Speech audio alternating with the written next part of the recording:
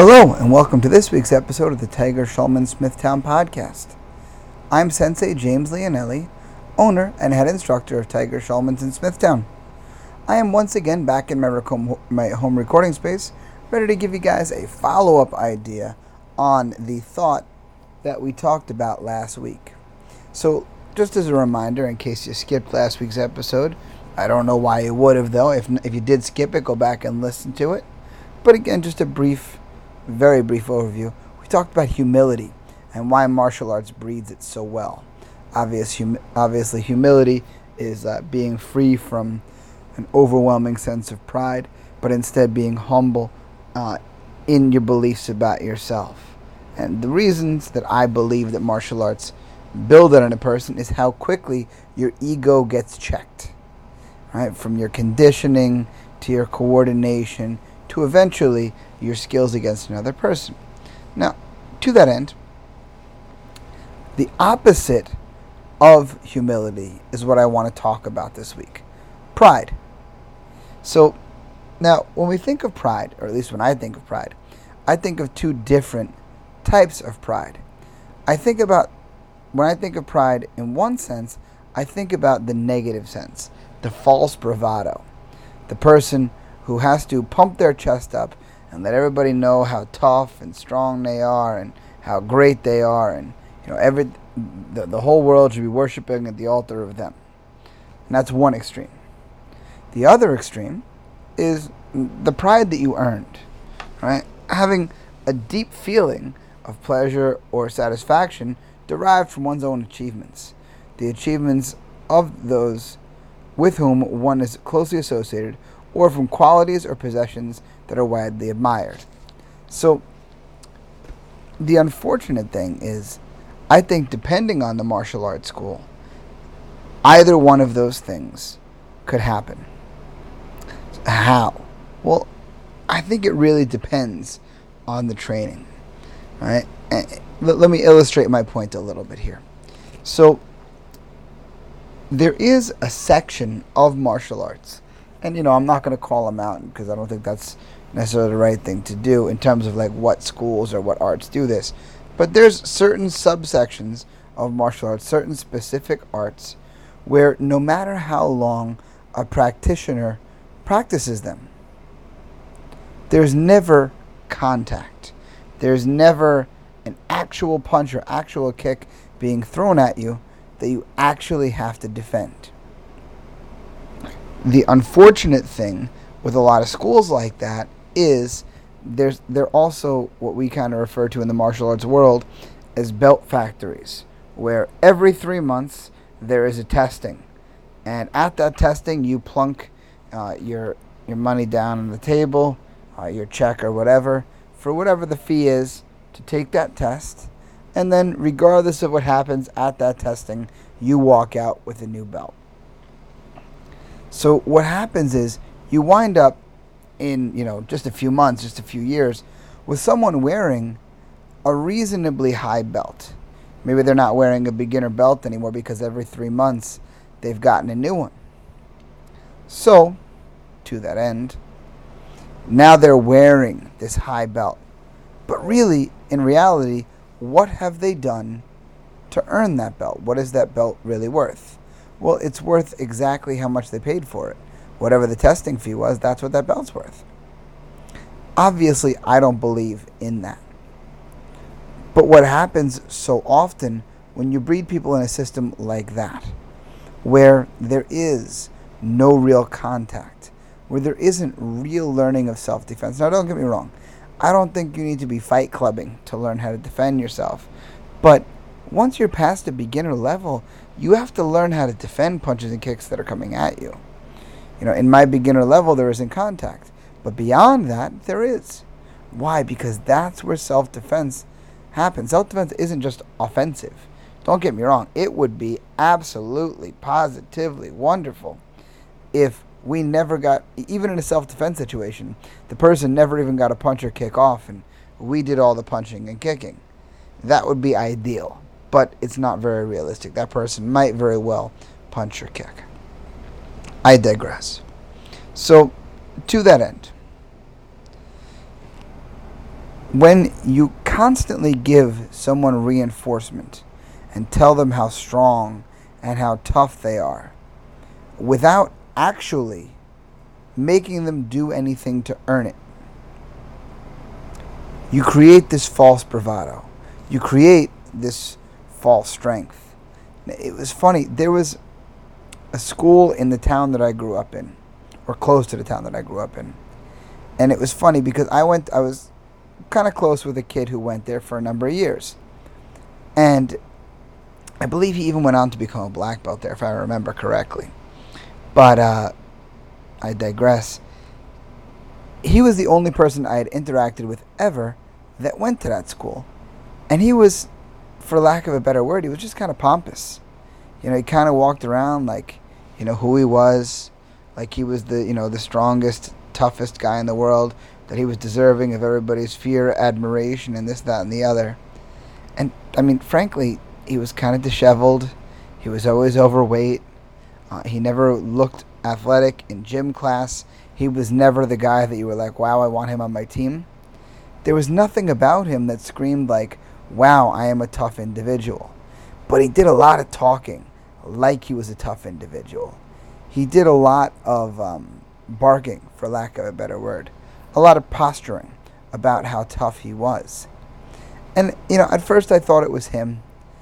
He had an interesting situation in his life that I wondered if, maybe that interesting situation in his life affected how it was, because obviously it was a traumatic situation, but nonetheless, I thought maybe just that had affected his personality, and that's what made him the way he was.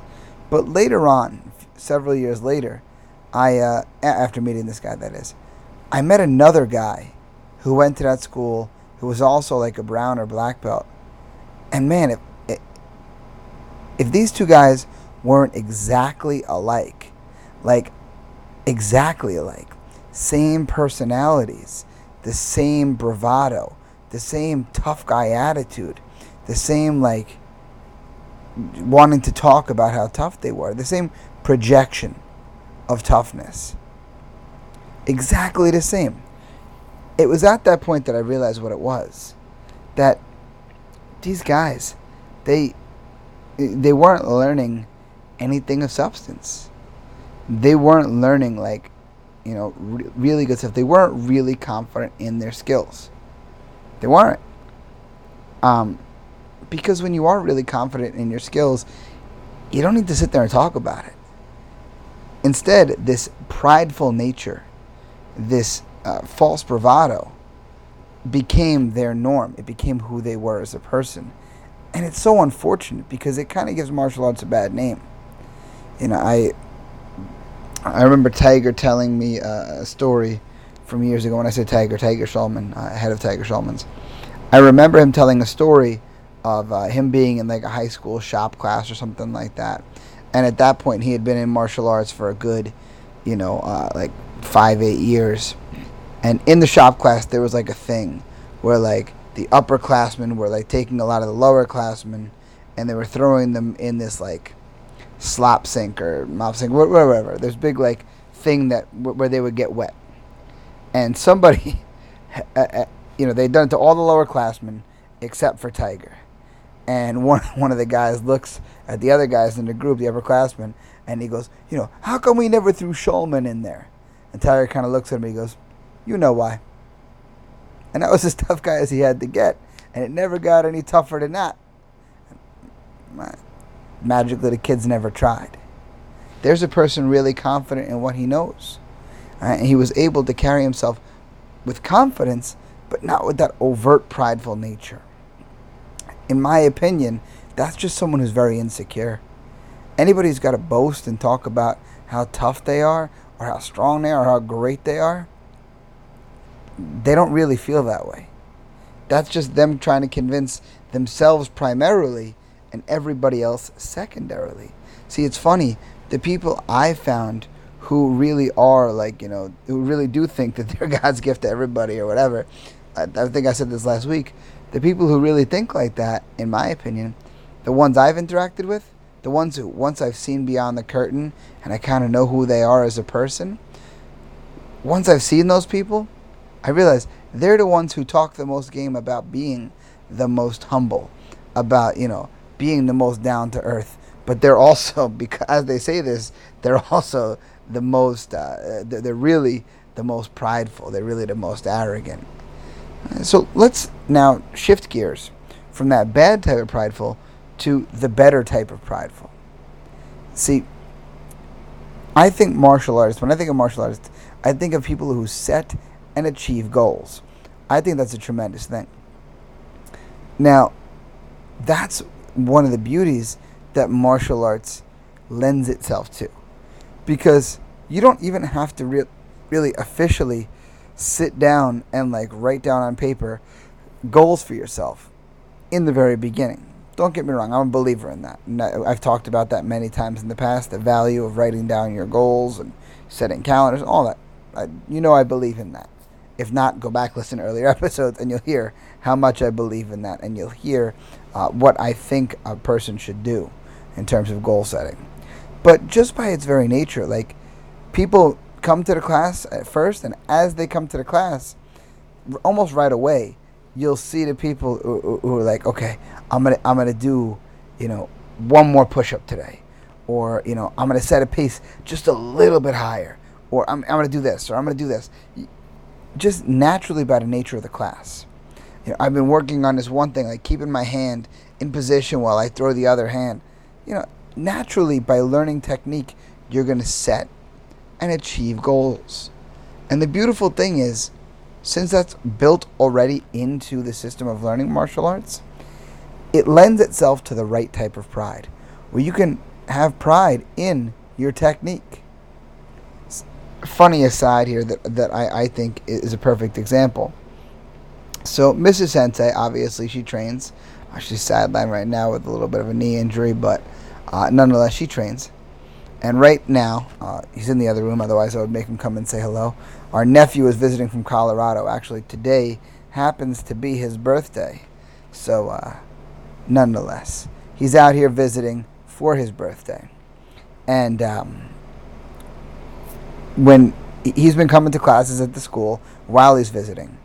And the other day he was there with Mrs. Sensei. And one of the techniques that she prides herself in, that she knows she's very good at and she feels very strong with, is her round kick. And while she's trying to teach Kai after the class, come on, let's work on your round kick a little bit. Let's get it a little bit better. And he's like, oh yeah, he's trying to be really strong and stuff because he's a decently athletic kid. And he picks up the big old kick pad and he says to her, he goes, all right, come on, let's see your round kick. And she goes, are you sure? And she goes, all right, well, I'm going to go really light at first. And then she did, and he jostled around a good couple of feet. But she holds real. She's like, all right, now it was my turn to hold the pad for her. I held the pad for her, and she let it go and just boom, just kicked as hard as she could with that knee that's a little bit bothersome right now, and absolutely smashing it. And she holds a lot of pride in that technique. She'll show that one off in front of people. If she's trying to talk about kickboxing to people or talk about martial arts to people, that's the technique she'll show. Because that's what she holds pride in. She worked hard to get it really good. It was not something that came natural to her. Despite being a very athletic person, a round kick did not come easily to her. So because she worked hard and because she got good at it, she carries herself with a sense of pride about that. Now, again, there's one such example of the pride that a person takes in the natural achievements of martial arts. And when I say natural, I mean the things you don't even have to think about. The things that are just inherent in the learning of the physical skills. And obviously it goes beyond that, because if you're in a good school, a school where rank means something, it's not just, okay, it's been 3 months, I need a check, give me the check, here's your belt. Those kind of schools like I talked about before. If you're in a good school where some work had to come from something, where there had to be some effort to earn that rank, when you're in a school like that, then the rank means something. And again, it's something we can draw pride from. I'll give you guys an example. A couple of weeks ago, you guys might remember John from one of the earlier episodes who had injured his shoulder. If you don't remember, he was one of the early interviews I did in the first 10 episodes or so. And he had hurt his shoulder at work. and he had just gotten back to training right before COVID hit. And he was, on a good path. He was starting to get himself back in shape because obviously being injured, being a little down about being injured and so forth, he gained some weight and got himself out of shape a little bit. So he was just starting to do the work to get the weight off. And then COVID hit. And COVID knocked him for a loop in terms of knocking him off course of training. And he didn't have the capability or the space or whatever to be able to train on Zoom.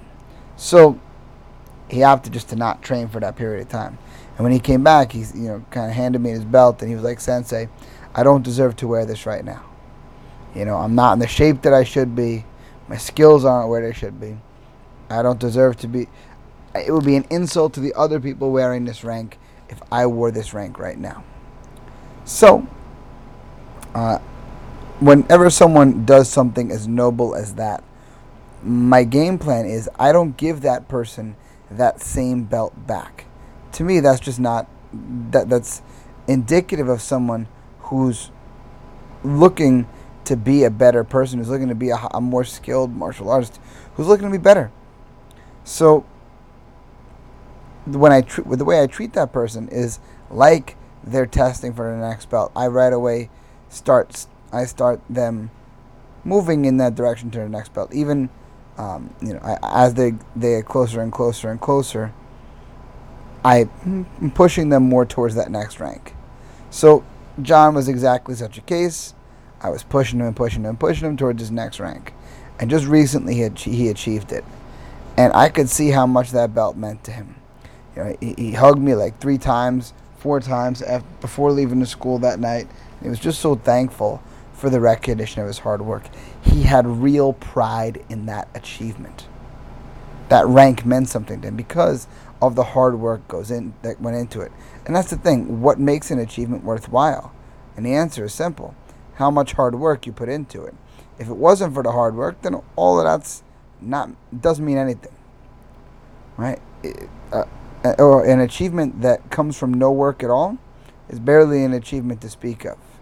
So, to that end, that's, again, not the only type of goal that happens in martial arts. Those are just the inherent ones, the ones that everybody goes through. But then there are the ones that the people set for themselves. The person who wants to lose 20 or 30 pounds. The person who wants to get their blood pressure way down. The person who wants to do any number of these other things that are ancillary benefits, that are all the things that come with martial arts training. Those are the goals they set for themselves, but again, those are goals that they can have pride in, because you don't lose 30 pounds by accident. You don't lose 30 pounds by not trying. You lose 30 pounds by putting work into it, by being strict with your nutrition, by putting hard work in physically. That's the thing that makes that goal work. You don't get there otherwise. And as a result of the hard work that went into that goal, just like John and his rank, when you put that hard work in, it leaves you with a good sense of pride, an earned sense of pride. Every one of your achievements in your life does that. It boosts your self-image just a little bit. It raises that confidence just a little bit. Beautiful. You're doing exactly the right thing then. You're allowing yourself to feel the emotional reward for your hard work. Because that's the thing. Some hard work has other rewards, right? You work really, really hard at your career. You advance in your career. Whether that means advancing in position or pay or whatever else. And you have that outward reward for your hard work. Additionally, there are other things like having the actual project done. Like if you're going to build a deck on your house, having the actual deck done, there's the reward built right in. Others, they are their own reward just by getting to the finish line. They're right there for you, like those 30 pounds, like having your blood pressure reduced. It's not like every day when your blood pressure is reduced, you're taking your blood pressure and be like, oh, look how much lower my blood pressure is. But you're feeling it, and you know that that's knocked out. I've had several people who were on blood pressure medication, and one of their goals when they started training was to get off of it. And that's exactly what they were able to do. And they hold real pride in that, in knowing that those pills, that bottle of pills is long since gone. To me, that's tremendous. That's someone who put hard work into a goal and was able to achieve it. So when I talk about pride, like I said earlier, I'm thinking two extremes. But the one that I always think is the more important one, the one that I think is one we should concern ourselves with, is the real kind, the earned kind. Because when someone really earns their sense of pride, they don't need to prove that pride to anybody else, and no one else can really chip away at it. They can just keep adding to it and carrying themselves that stronger way. So that's what I want you to focus on this week. Do the things that can help you build your pride. So that's all I have for you guys this week. As always, you can reach me via email, senseileonelli@gmail.com. You can find me on Twitter and Instagram at sensei_Leonelli. You can find me on Facebook. I'm Sensei James Leonelli. You can find my school online at tsksmithtown.com. You can find us on Facebook at facebook.com/TigerSchulman-Smithtown. On Twitter and Instagram, we are at TSMMA_Smithtown. Find the podcast on Instagram at TS Smithtown Podcast. Please make sure to like the podcast on whatever app you listen to it. Make sure you subscribe so you get new episodes every Wednesday. Please share the podcast and, most importantly, review. All these things are just going to help our community grow so we can talk to more and more people. Make sure you're following me on social media because I do occasionally throw things out for the podcast, questions that I have for you and so forth. So definitely make sure that you guys are listening, you guys are following there. Other than that, guys, for more information on the Tiger Schulman's organization as a whole, go to tsk.com. And until next time, I'll see you guys on the mat.